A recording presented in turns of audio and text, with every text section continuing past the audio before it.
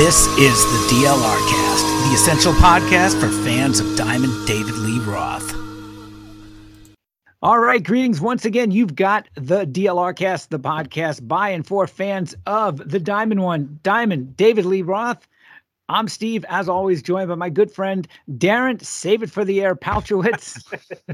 Sidebar, Darren Paltrowitz over here. There we go. Exactly. It's great to connect, and that's the first part of it, because let's face it, there's such a drought of David Lee Roth news that every time we get on the air, it's partially an excuse to catch up on things.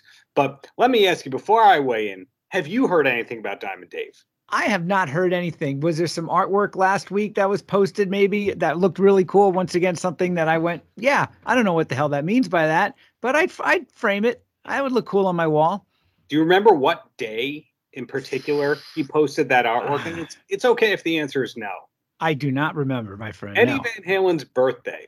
Ah, Christ. So status quo here, Wolfgang, love you, Pop, miss you. Sammy Hagar, hey, miss you, Ed, we were best friends or whatever. Everybody's doing their Eddie tributes, and here's Dave with artwork. Okay. Now, read between those smudgy acrylic on canvas lines. Yeah. I don't remember anything telling I couldn't get, and I can create some good ones, and you're even better at it. I couldn't get any hidden messages out of that artwork. Absolutely nothing, to quote the movie UHF. Absolutely nothing. Nothing's there. I suppose it could be a little bit, it could be. I suppose we would have been really shouting from the rooftops if it was another one of those strange Frankenstrat guitar things that he did a couple weeks ago that just, let's just say I wasn't a fan of that whole series of artwork up there and the resulting commotion that went on by him claiming credit for it, which was just like one of those, I hate to say it, but we always say we're not fanboys, those often cringe-worthy moments that Dave gives us at times. But I heard from a source I am not going to identify that not all of the art that he posts was painted that week. Oh, I'm sure it wasn't. Has been sitting around. Oh, I'm sure it wasn't. I'm sure he's got, there's a backlog. And for all we know, whoever's posting it could be using Hootsuite and just scheduling posts at random. Yes. We have no idea if that was by design. We don't know. Does Dave remember Eddie Van Halen's actual birth date every year? Does he happen to look at the calendar and went, it's January. Oh, today's if always. If you had an assistant, which he can afford an assistant. Oh, he no doubt has one. If you had an assistant and you were running it like an office, you would have anniversaries, birthdays, big events. You'd know what day the Super Bowl was. You'd know what day the Jewish high holidays were, so you don't call the person on the wrong time. You would have all that out there. So I would assume if there's an assistant, Eddie's birthday would be on that calendar. Yeah, I would imagine, I would think so, but that means that it's pegged to post on that day. I mean, I'm inferring, of course, if I'm running social media, I'm finding reasons. Well, I mean, listen, when you're doing a social media calendar, you're looking at the calendar and you're deciding what days you're not going to post certain things on different days because one, it might not get as much traffic. Two, it's just might not be a good look. Right. But some buzz I heard, again, from an unnamed source is there is nothing going on in that camp. Like that, I say that because it's the opposite of, oh, there's something coming. Oh, there's something in the works. It's quiet. So I wish there was something resembling a strategy. I've been thinking about this recently in regards to the lost John 5 album, saved for but 3 tracks. And I was thinking of this also in regards to part 2 of our interview with Melissa Reiner, the woman who played violin on the No Holds Barbecue film and the music, and makes a brief appearance in the actual movie. And So what I'm getting at is I wish there was some sort of strategy to actually release this stuff. Drop a track a week or Yeah. once a month and just get it out there and just start putting it out there. And you don't even have to put it all together in an album, which I would love to see to actually have Yeah. something. Can you imagine a cool digipack or something with Dave's artwork inside of it? I Yep. mean, something for us to get, to buy, to hold, to listen to hear. I mean, the music from Noel's Barbecue, all those cover songs, the stuff in the vaults that we always talk Yeah. about. Some sort of strategy versus you and I messaging each other on some random Thursday night. Dude, did you see that Dave just posted some song? Yeah. That's what we Yeah. get. That's all we get. Well, my wormhole keeps getting deeper and deeper. I didn't know until the last week that Dave had a different second guitarist on those Kiss dates than he did in Vegas. There was a different guitar player for those 20 shows. Really? Yes, it was not Frankie Lindia on guitar. It was Jake Faun, Faun, another LA-based guitarist of British descent. Well, I shouldn't say another because Frankie is not British, but another LA-based guitarist, totally different guy, did all those shows. Wow. So the drummer changed in the middle of the Kiss dates. This one I confirmed. And the guitarist changed between the Vegas 2020 run and the 2020 Kiss dates. So there's even more turnover than it goes. And I spent even more time on my rabbit hole. And I found somebody posted like 45 seconds of a friends and family-ish gig that Dave did in 2019 before Vegas at SIR Studios. And that is Chris Griotti on lead guitar. And I believe you do see Brett Tuggle playing on stage there as well. Wow. So this rabbit hole just keeps continuing to prompt more questions and answers. I would bet you've got some sort of Glenn Beck circa early 2000s chalkboard with like all sorts of flow charts and organizational charts and arrows. I would bet that you've got a wall somewhere in your office there that looks like one of those CSI or crime things where they have the masking tape out and the post-it notes all over the place. What if this? Whose guitar here? Why was this person out for 3 dates? It is like unraveling a mystery. So the more this is where I'm at right now on Dave from 2019 to present day. So the backing band was originally Rocket Rashad's son Kane on drums. The bassist was Ryan Wheeler. The guitarist is Chris Griotti. And then there was a second guitar player named Andrew. I'm forgetting his name right now. He lasted through the rehearsal gig. He was a cool Keith Richards looking guy. And Tuggle on keyboard and guitars. And hold on, this was as of when? What's your time frame there for that lineup you just mentioned? 2019, when he knew, hey, I'm going to do these Vegas shows in 2020. Okay, now did that lineup go out and actually play any dates? Just this rehearsal show. Okay, because that's what I thought. Because the moment you said Kane, I was reminded of the interview we had with him in Rocket several episodes ago. Which, a little sidebar, we talked about, for those who didn't hear last week's the episode number 54. We talked about this amazing David Lee Roth concert I found on YouTube that was posted in December 20th of 2021 from California, a radio show where they played 8 songs from Your Filthy Little Mouth with, first time I ever heard him on video or on audio, Rocket Rashad, and he's killing it live. Yeah, it's a kick-ass concert. Yeah. So I digressed a bit, but so that lineup you just mentioned, January of when was it? You said, I think it was spring 2019. Okay, I was going to say spring 2019 because the Kiss dates, well, that's middle. So figure that's mid-year. Winter 2020. So the Kiss dates were 2020. Yeah, because that was the last big show I saw, March of 2020, before everything got shut down, was Kiss and David Lee Roth in St. Paul, Minnesota. Yes. So that band eventually, Andrew was let go. Chris was let go or quit. And Brett Tuggle found his way out and into Lindsey Buckingham's band. Right. That we know. So we know that. So eventually Al Estrada comes in and Frankie comes in. So those are the 2 guitars. And Mike Musselman is on drums like he was for that rehearsal show. Right. We still have Ryan Wheeler on bass. Then somehow in the midst of that, Danny Wagner, the former drummer and keyboardist in Warrant, somehow goes from being drum tech to keyboardist in place of Tuggle, who was the MD and sees his way out. So the MD changes as well. You follow me so far? I'm having a really tough time with it.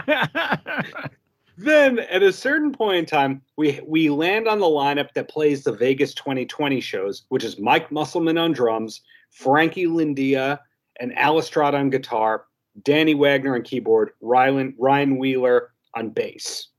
Somehow, after these Vegas shows, Frankie Lindia is gone. He's replaced by Jake Fawn, the guitarist that I've just learned about, who also has long blonde hair like Frankie, also is from LA, also can shred and is awesome, but he's British. He's not from LA originally.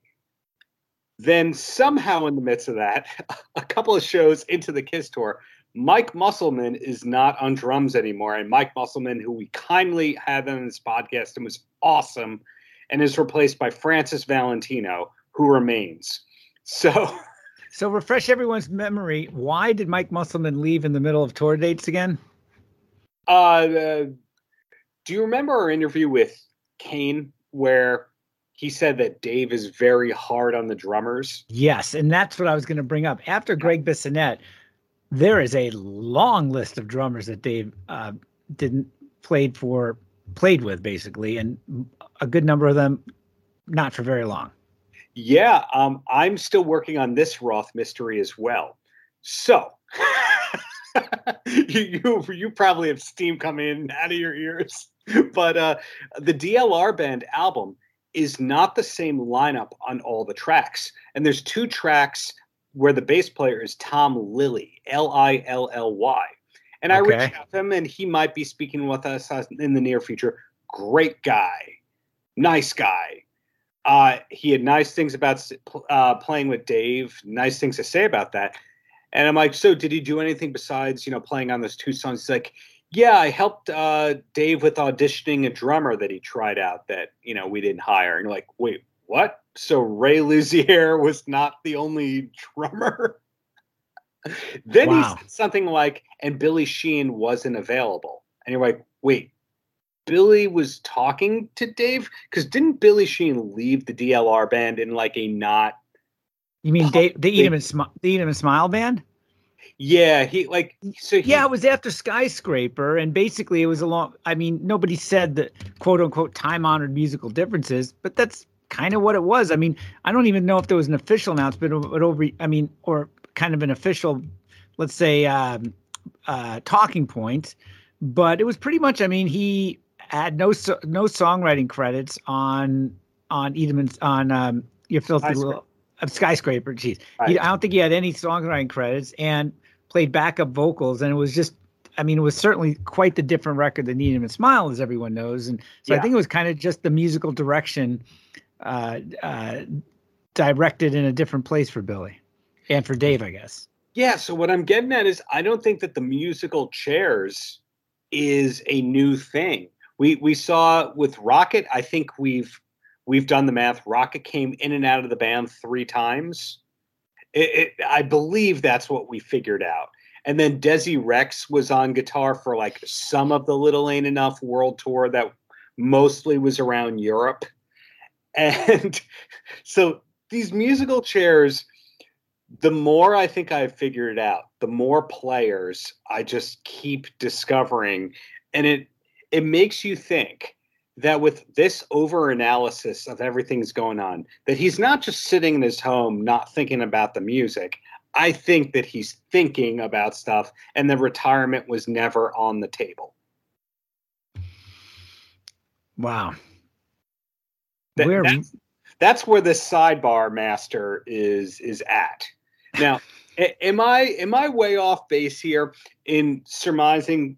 That's a big word, surmise. In going, the lineup has changed this many times. The plan has changed this many times. He was never going to retire. That was a marketing angle. Am I insane for saying that? I don't think so, and I'm puzzled by that as well because, uh, well, why I don't. Here's the deal: you announce it, especially at this age. I mean, you look like you just. I think the plan was. I think it had to be. I think it had to have been a bit more. That would just be almost too obvious, right?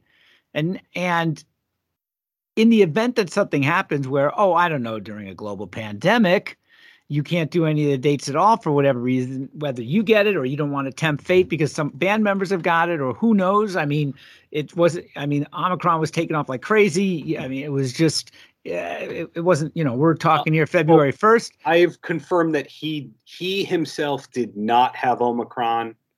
I can confirm that. Okay. And is it Omicron or Omicron? Because one sounds cooler than the other. I'm not exactly sure. They both sound something that either way, he did not have it. That was confirmed. Yeah, so he's fine. Both pronunciations remind me of the remnants of some cosplay convention in a Radisson hotel somewhere in the Midwest. So, but yeah, I had guessed. My bet that he did not have COVID. If anybody could be in a bubble and stay away from the fray and possibly getting sick with it, it would be him. But remember too, the guy's 68 years old or whatever. So if it's COVID related, so there's another mystery. If it's not him, which you can confirm it's not, it's got to be a band member or somebody. Nobody's speaking, nobody's saying anything. People get better from COVID. Most of the 98%, whatever every single band that's had to cancel dates have rescheduled dates. Why weren't these rescheduled? Well. So I think if you announce what I'm getting at, if you announce you're retiring, it can't be a marketing ploy because in the event that like everybody else, the odds are so great you're going to have to cancel and reschedule because of COVID, and you say you're retired.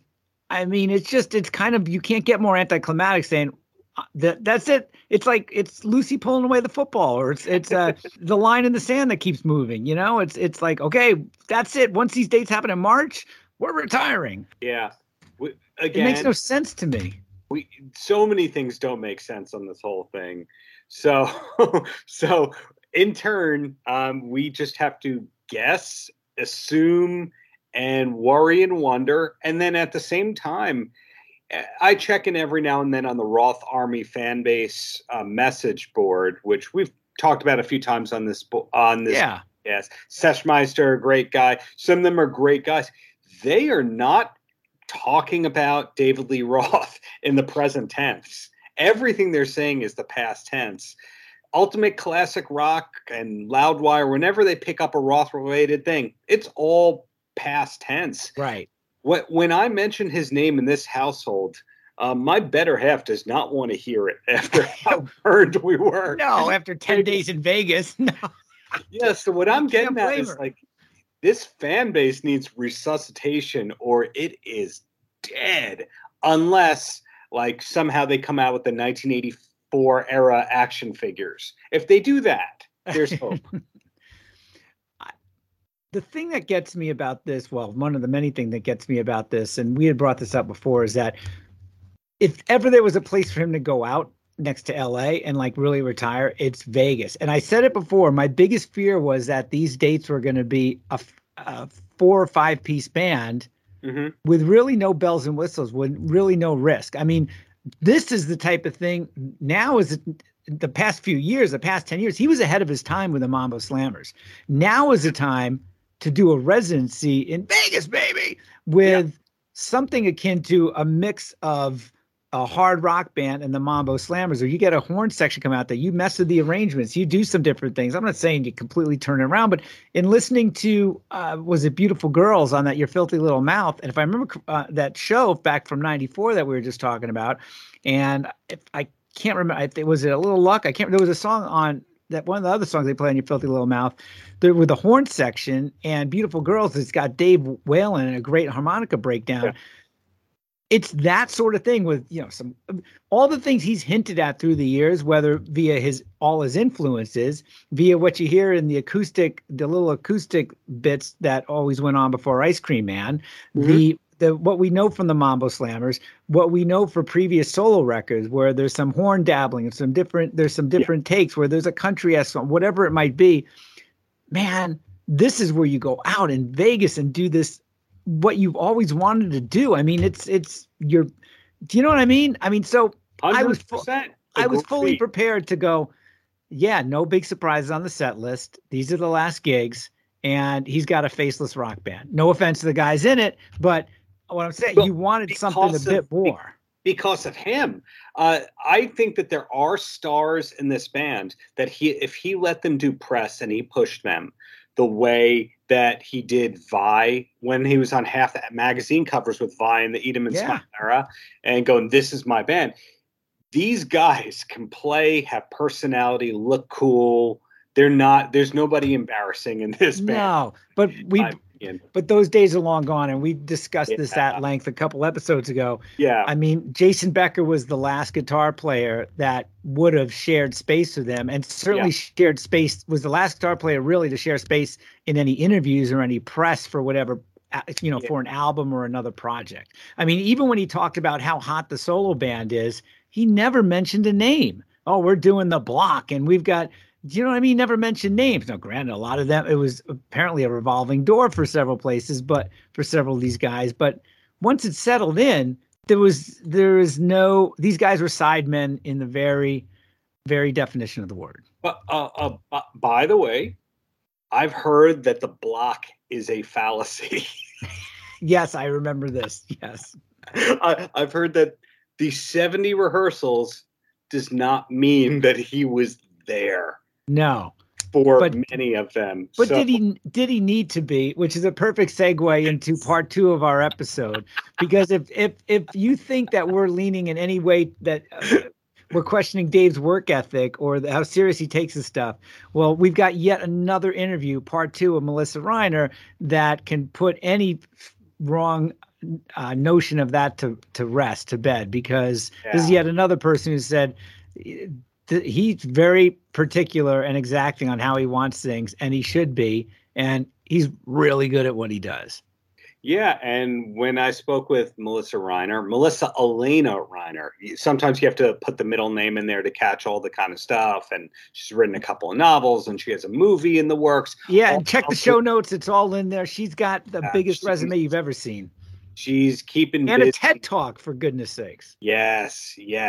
We hear some more into how Dave manages the band and how the filming and production went there for the video, and an interaction that she had with Team Dave after the video. In other words, it's not like she just went there, filmed her couple of days, did the session or two and left.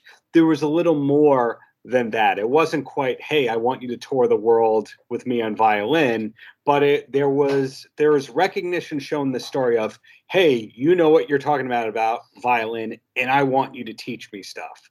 So this is one of those stories that leads into the Dave wants to learn everything and he will outwork everyone. This is one of those interviews, as opposed to, God, he's annoying. One of those Dave interviews.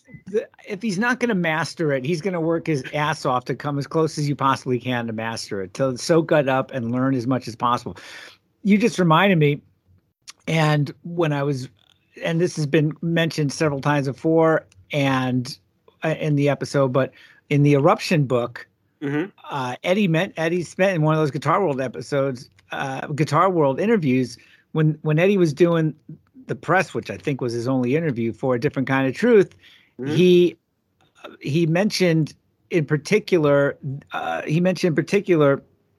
Stay Frosty, and then that's Dave playing the acoustic intro on that, and Dave brought in basically the bones of that song as an acoustic song, and he said Dave's really good at acoustic guitar. I mean, there's that really good video on YouTube of him playing guitar in front of the Japanese tattoo artist Horiyoshi, where he just busts out a blues riff. Now, let's play devil's advocate here. Could it be that Dave just learned that one riff and he can just do that riff perfectly, like him on the steel drum or the 3 lines in Portuguese?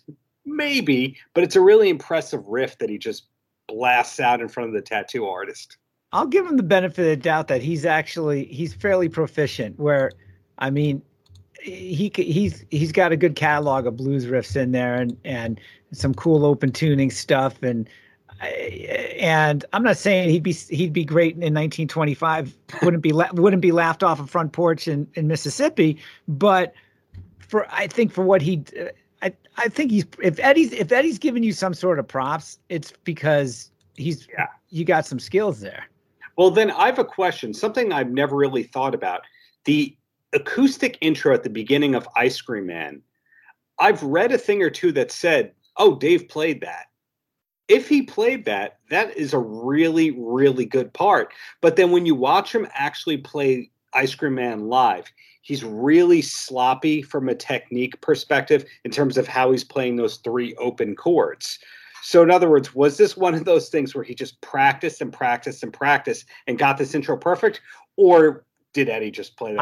I think on record between Eddie and Ted Templeman, there was not a single guitar note from anybody else other than Eddie on that first record. No fucking way. I can't. I'm sorry. I don't believe it. Are you kidding?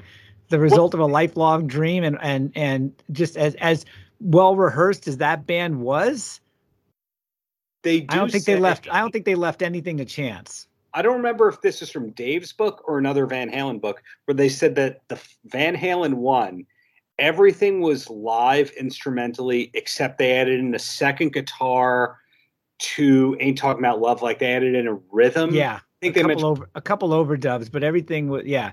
And I know from interviews and different things I've read through the years that Templeman has said just these guys were extraordinarily well rehearsed and they nailed it in the studio. They were so seasoned and from playing so much live and so good at what they do, they didn't have to fix. We'll fix it in the mix. There was not a lot of that. But there's a mistake in Eruption that they left in. You would barely notice it. It was just a flick of a switch that was wrong that changed a note.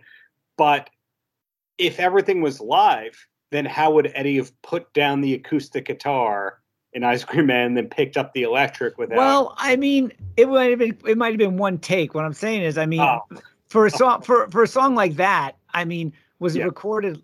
Though, there might have been a time where instead of an overdub with a second guitar play, you might go, okay, we need to fix a snare sound on that or whatever, and maybe they were something like that. But for the most part, I would bet you that was recorded separately, and they just put it right on just tape it right onto the tape. So. Well, either way, I'm not disputing the fact that Dave is a competent guitarist. And then if you look in the A Different Kind of Truth liner notes, it mentions keyboard being played on Tattoo by him. Now, granted, it's a weird Moog riff that, it doesn't take a lot of skill usually to do that kind of playing. It's more about the gear than it is the playing. But I'm not doubting that he didn't put the work in on guitar, and hence the Stay Frosty arrangement. That's really cool. And that's your favorite song on that record, I believe. Stay Frosty? Yeah. That song just, the lyrics are amazing. They're just rapid fire. That's some of his best lyric writing. I know we've talked about this before with Eric from the VH News Desk. I know we've talked about it intermittently, but goddamn, you're a Different Kind of Truth. That's a hell of an album to go out on. And I think Dave sounded great. They all sounded great. It's the heaviest Van Halen record. I stand by that. You listen to that bass sound. The rhythm section is as heavy as any record that they've done. Heavier than OU812, which I think that was produced by Andy Johns, who always brought a pretty heavy rhythm sound, befitting a guy who engineered Zeppelin records, if I remember correctly. And Dave's lyrics are just the Trouble Would Never. I mean, you and your blues. You kidding me? All that album, it kills. However, I do have a bone to pick with Tattoo. The chorus is repetitive too much. Instead of going tattoo, tattoo, I mean, I always change it to the second time in the chorus to just I won't sing it, to brand new tattoo. Just mix it up. But that's just me. That it's still a head scratcher that was the single, that was the thing to relaunch the band on a new record label. But hindsight is 2020, and that's what you get. And we got a good one. So But what we've learned this episode is we don't know anything. We just spent 30 minutes to say we don't know a goddamn thing. Like, I've heard things from reliable sources, and those sources are going, I don't know, man. That's the crux of a lot of that kind of stuff. But Melissa Reiner is not the only interview coming to this podcast related to the No Holds Barbecue. No, we've got some good interviews lined up and in the can. So more coming soon. And hey, I thank you for bearing another sidebar or 20. Thank you for spending your time with us, folks. We all love the downloads, love the streams. Hit that like and subscribe button to the Poutrocast if you're watching on YouTube. And come on, your podcast too, Steve. Come on. My podcast doesn't exist, man. I quit that business back in September. So I devote my time to the DLR cast. I guess you're not looking at the change.org petition for it to come back. Jeez.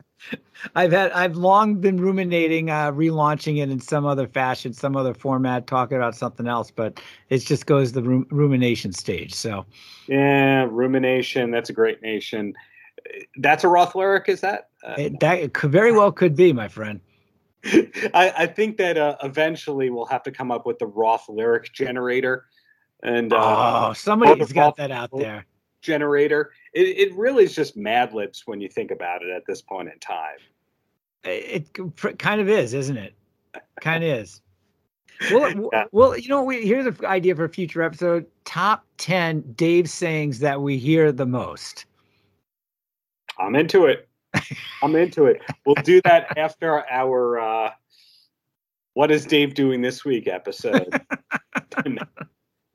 No, I'm into that idea. We'll talk about that one offline, but hey, no, thanks to everyone for listening. Thanks to Steve for putting this all together, and nothing but yeah. My pleasure. Melissa Reiner up next. Thanks, folks. Yeah, till 05, 06, something like that.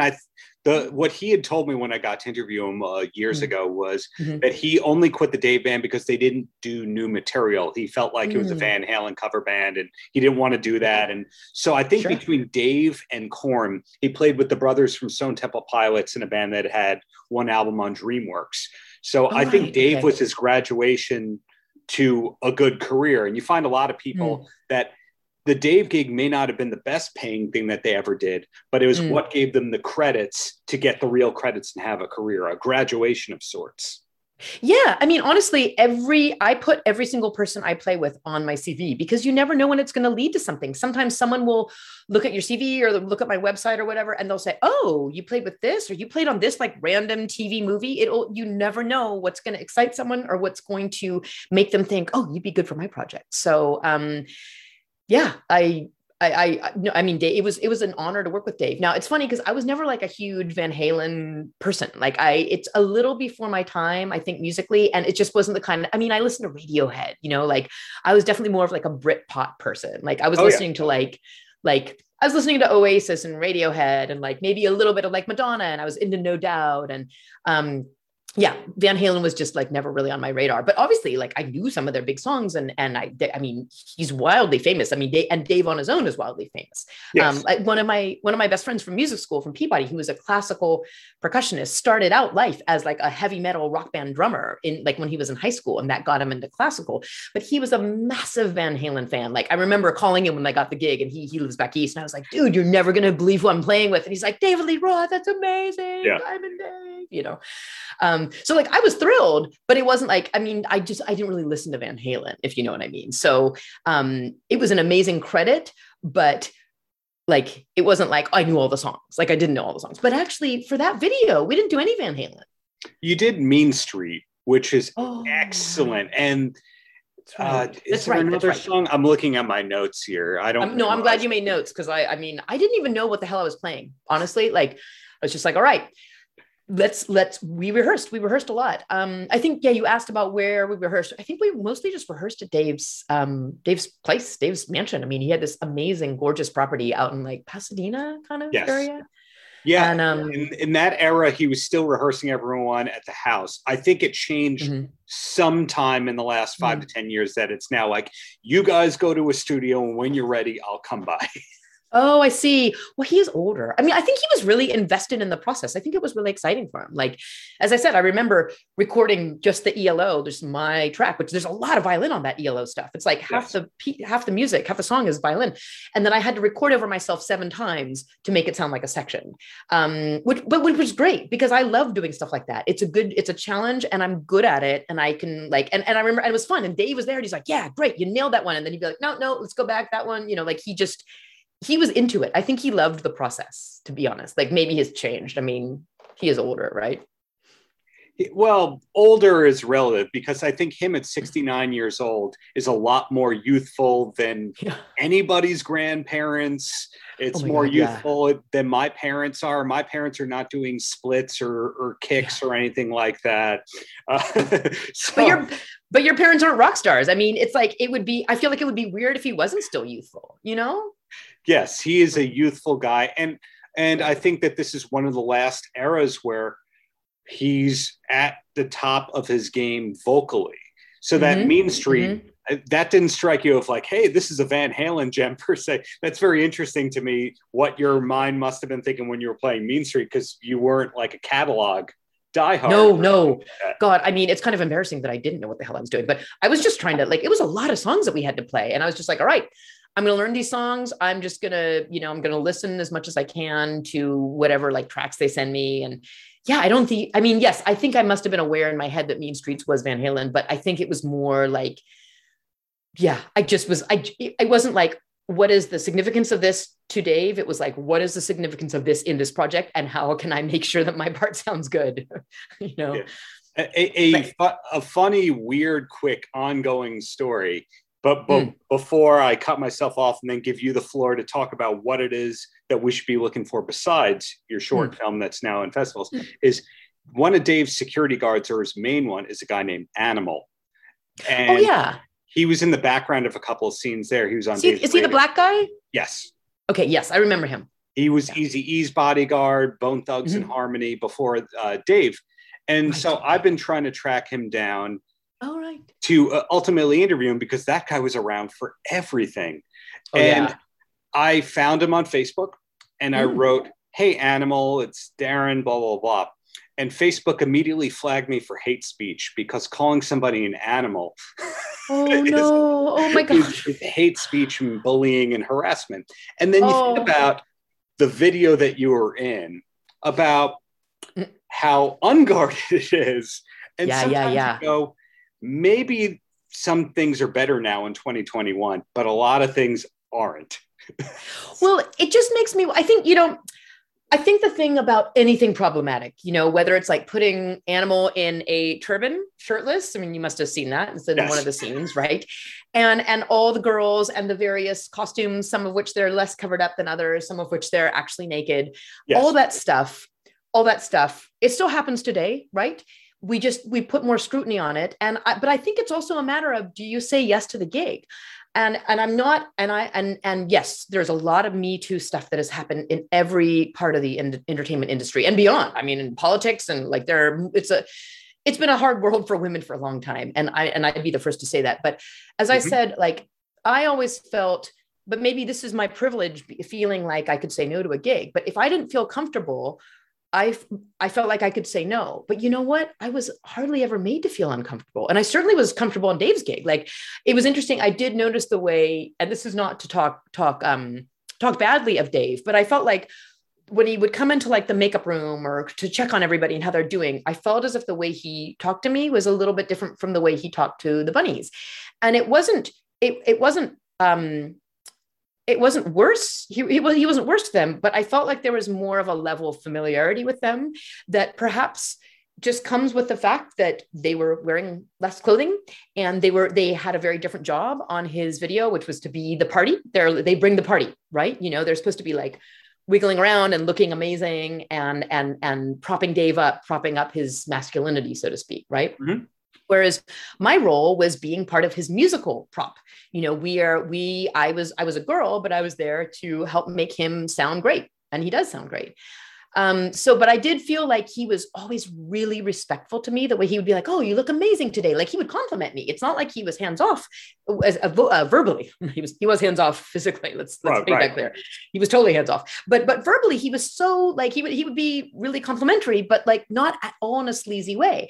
And I felt like he wasn't sleazy to the bunnies in front of me, at least, but it was more like there was more of a level of joking, and perhaps his guard was just more down, because I don't know if that's just Dave, or if the fact that Playboy bunnies even existed in this world, that men felt that they could talk to them in a certain way. I don't know. I didn't get to know any of them well at all. The triplets were really sweet. They were definitely the friendliest of the girls. But I kind of got the feeling that they were all enjoying themselves. You know, I could be wrong, but it felt to me like no one was being exploited. They knew what the gig was when they signed up. Like, this is what they do for a living. They wear skimpy outfits or no outfits, and they look great. And that's part of the drill. Now, part of the drill is not being manhandled or worse. I hope that didn't happen. I didn't really see anything like that. It really, as I said, it felt more like a fun, like a party atmosphere, but there could have been plenty of things I didn't see. I just didn't feel like that was Dave's vibe, though. Like, Dave can get girls, you know? Yeah. It's an act that he's, careless or anything like that. And I think that you can take the amazing fact of, I think you're the only female performer to have played with Dave on stage ever. Oh, wow. Past or present, Roxy Petrucci, the drummer from Vixen, supposedly she auditioned and almost had the gig in the mid 80s, but I think you're the only past or present. So at the very least, that's something to pass along in your legacy. Yeah. Oh, wow. That's really cool. Yeah. I mean, well, so that leads me to actually a really very kind of sweet story that I was going to share with you. So after the fact, like quite a bit after the fact, I cannot remember when. I'm sorry. My memory is very hazy it was like 20 years ago, right? More than 20 years, possibly. Since we're not even sure when it actually happened. It might've been like 99 now that I think about it, but, it could be, right? Could be. Cause who knows how long it took them to put it together. And then the VHS tape arrived in your mailbox. Who knows? Yeah. But anyway, the point is, months later, probably like a long time later, his assistant, who I think his name was Matt. That sounds familiar. Matt. That's right. Matt Sensio, of course, great. Yeah. So as I said, I actually have an okay memory, but it's like, I needed it jogged.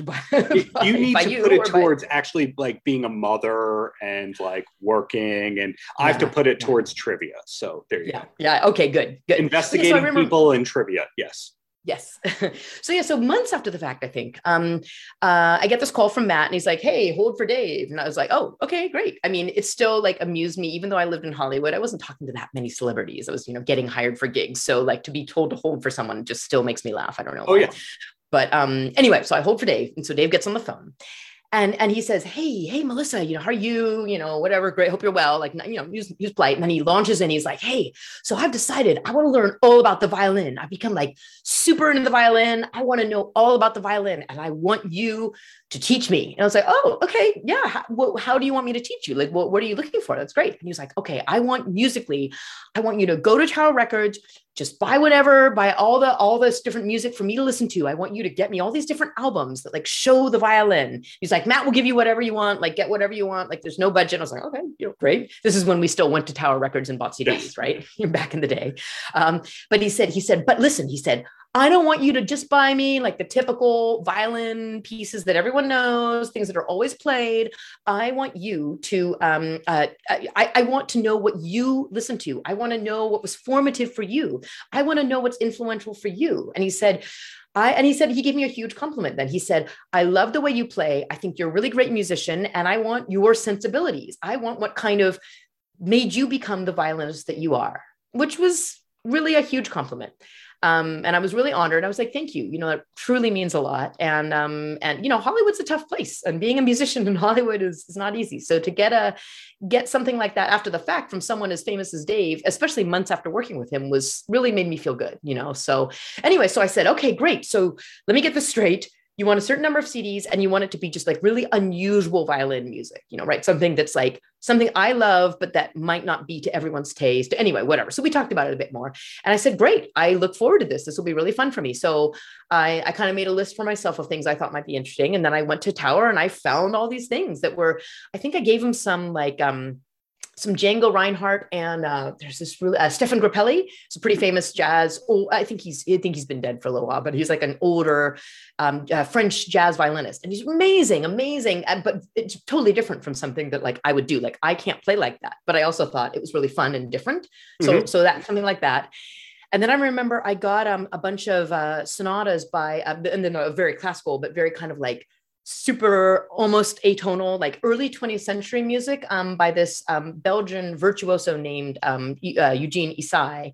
And he wrote these 6 solo sonatas for the violin, and they're incredibly hard. They're like extremely virtuosic. He was a violin virtuoso himself, and then he wrote them. And apparently he wrote them in like an opium fueled haze in like a week, which I don't know if I believe this story, but who knows, but right. they're from like 1917, maybe something like that, pretty early 20th century, but they're really crazy pieces and they're amazing and they're classical, but they're so strange and almost bordering on atonal that they're so hard. They're not played very much. And they're so strange musically that people don't listen to them like that often. So I remember I found that for Dave because I just thought, it's so weird and different, and no one else is going to tell them to listen to that. Like even people that know a lot about classical music might not necessarily know those pieces unless they're real like violin geeks. You know what I mean?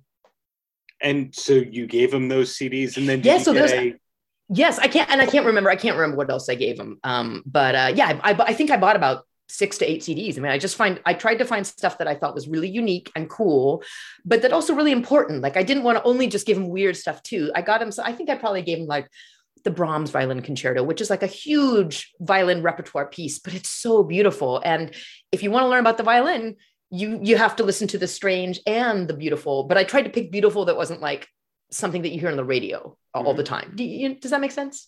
Totally makes sense. And if I can add on to, I don't know if you're going to tell me more about, and then he calls me and goes, this music sucked. No, I'm kidding. I didn't know. No. I think maybe Matt might've like sent me a text like a couple weeks later saying, hey, Dave really liked it. Thanks so much. That was cool. The CDs worked out or something. I don't know. That then like leads to my theory of the man says, I'm going to learn everything I can about blank. I'm going to get somebody who knows that to show me this stuff. I'm going to experience it. I'm going to memorize it. And then anytime somebody takes me to test to it, I'm going to immediately wow them with a 5 to 7 minute spiel or demonstration. Yeah. So then that makes you to go, did he ever work with a cello player and then go? Yeah, I don't know. I mean, I feel like, cello is in so much kind of rock and pop music. It's actually more popular than the violin, I think, because it actually has a slightly better timbre and range. It can kind of go nicely with a human vocals, whereas the violin is so treble, it can sometimes interfere with human vocals. So it just kind of depends on the vibe a band wants to go for. But I've done a lot of gigs with rock cello, and I know a lot of friends who've done a lot of really fun gigs with using their cello as more of a rock instrument. But yeah, I think the thing about Dave is I think he's a pretty curious person. That was the feeling. Like he was curious about things. I think he had kind of a voracity for life. He wanted to learn. I think he wanted to just like drink in life. And if life brought him like violin, then he might want to learn more about the violin. And if life brought him to wanting to be an EMT, want to get out there and save some lives. I don't know, because I didn't get to know him personally, but just from watching him operate and working with him, the bit that I did, I got the feeling that he was like pretty intellectually hungry, actually, which is not something I would say about every musician I've worked with. And, back to you and what you're up to these days. I mean, your credits, Dave is not even the tip of the iceberg. It's like a fraction of the tip of the iceberg. A.R. Rahman. Yeah. Oh, I'm impressed you know about him. That's cool that you know who he is. He's really amazing. Oh, and then he had that super group with Mick Jagger and Joss Stone. I got to interview Joss Stone a week or two ago, and everyone's in awe of him. Yes. He's incredible. So actually, that was a really fun gig because I got to work with him before he was really famous in Hollywood. So it was I think it was just it was not that he necessarily changed, but I mean, it was just a different vibe. Probably he was super famous in England. In England. Well, he was famous in England. He was famous in India, but like the Indian diaspora is all over the world. So people who are from sort of Indian or Pakistani or Bangladeshi heritage were obsessed with him. Everyone loved him. I mean, I met people in England who were obsessed with him, and I met people in America who were from the diaspora that they didn't grow up in India, but they loved him and they were very into Bollywood and his soundtracks and everything. But it was kind of fun that I got to play with him. It was through a very random connection. He ended up working with an old friend of mine, and I can't remember how he met him. But my old friend was like a choir director and arranged music, and he was back east. He was a university college choir director, and I cannot remember how they met, but they ended up working together. And my friend was a really beautiful arranger. Like he could write just amazing like vocal and I think symphonic musical arrangements for Raymond. So he did a lot of like trying to convert some of the Bollywood stuff into making it concert-wise, like concertizing, so that they could play in so not just with, because A.R. Rahman always had like his own Indian kind of backup band, so to speak. So there usually would be like a cellist and a violinist, but also lots of more kind of traditional instruments. So the drums, that kind of thing. So anyway, sorry, I'm rambling. Let me be concise for you. My friend who got me the gig, was getting Raymond to come. It was actually a really big thing for my friend. He got A.R. Raymond to come and perform with his university choir. He was at University of Miami, Ohio. So out in Ohio. Oh, yeah. Yeah. And so Raymond came to perform with a couple of like backup singers, and he brought his cellist from India, who's this really great guy who I'm still like friends with on Facebook and stuff.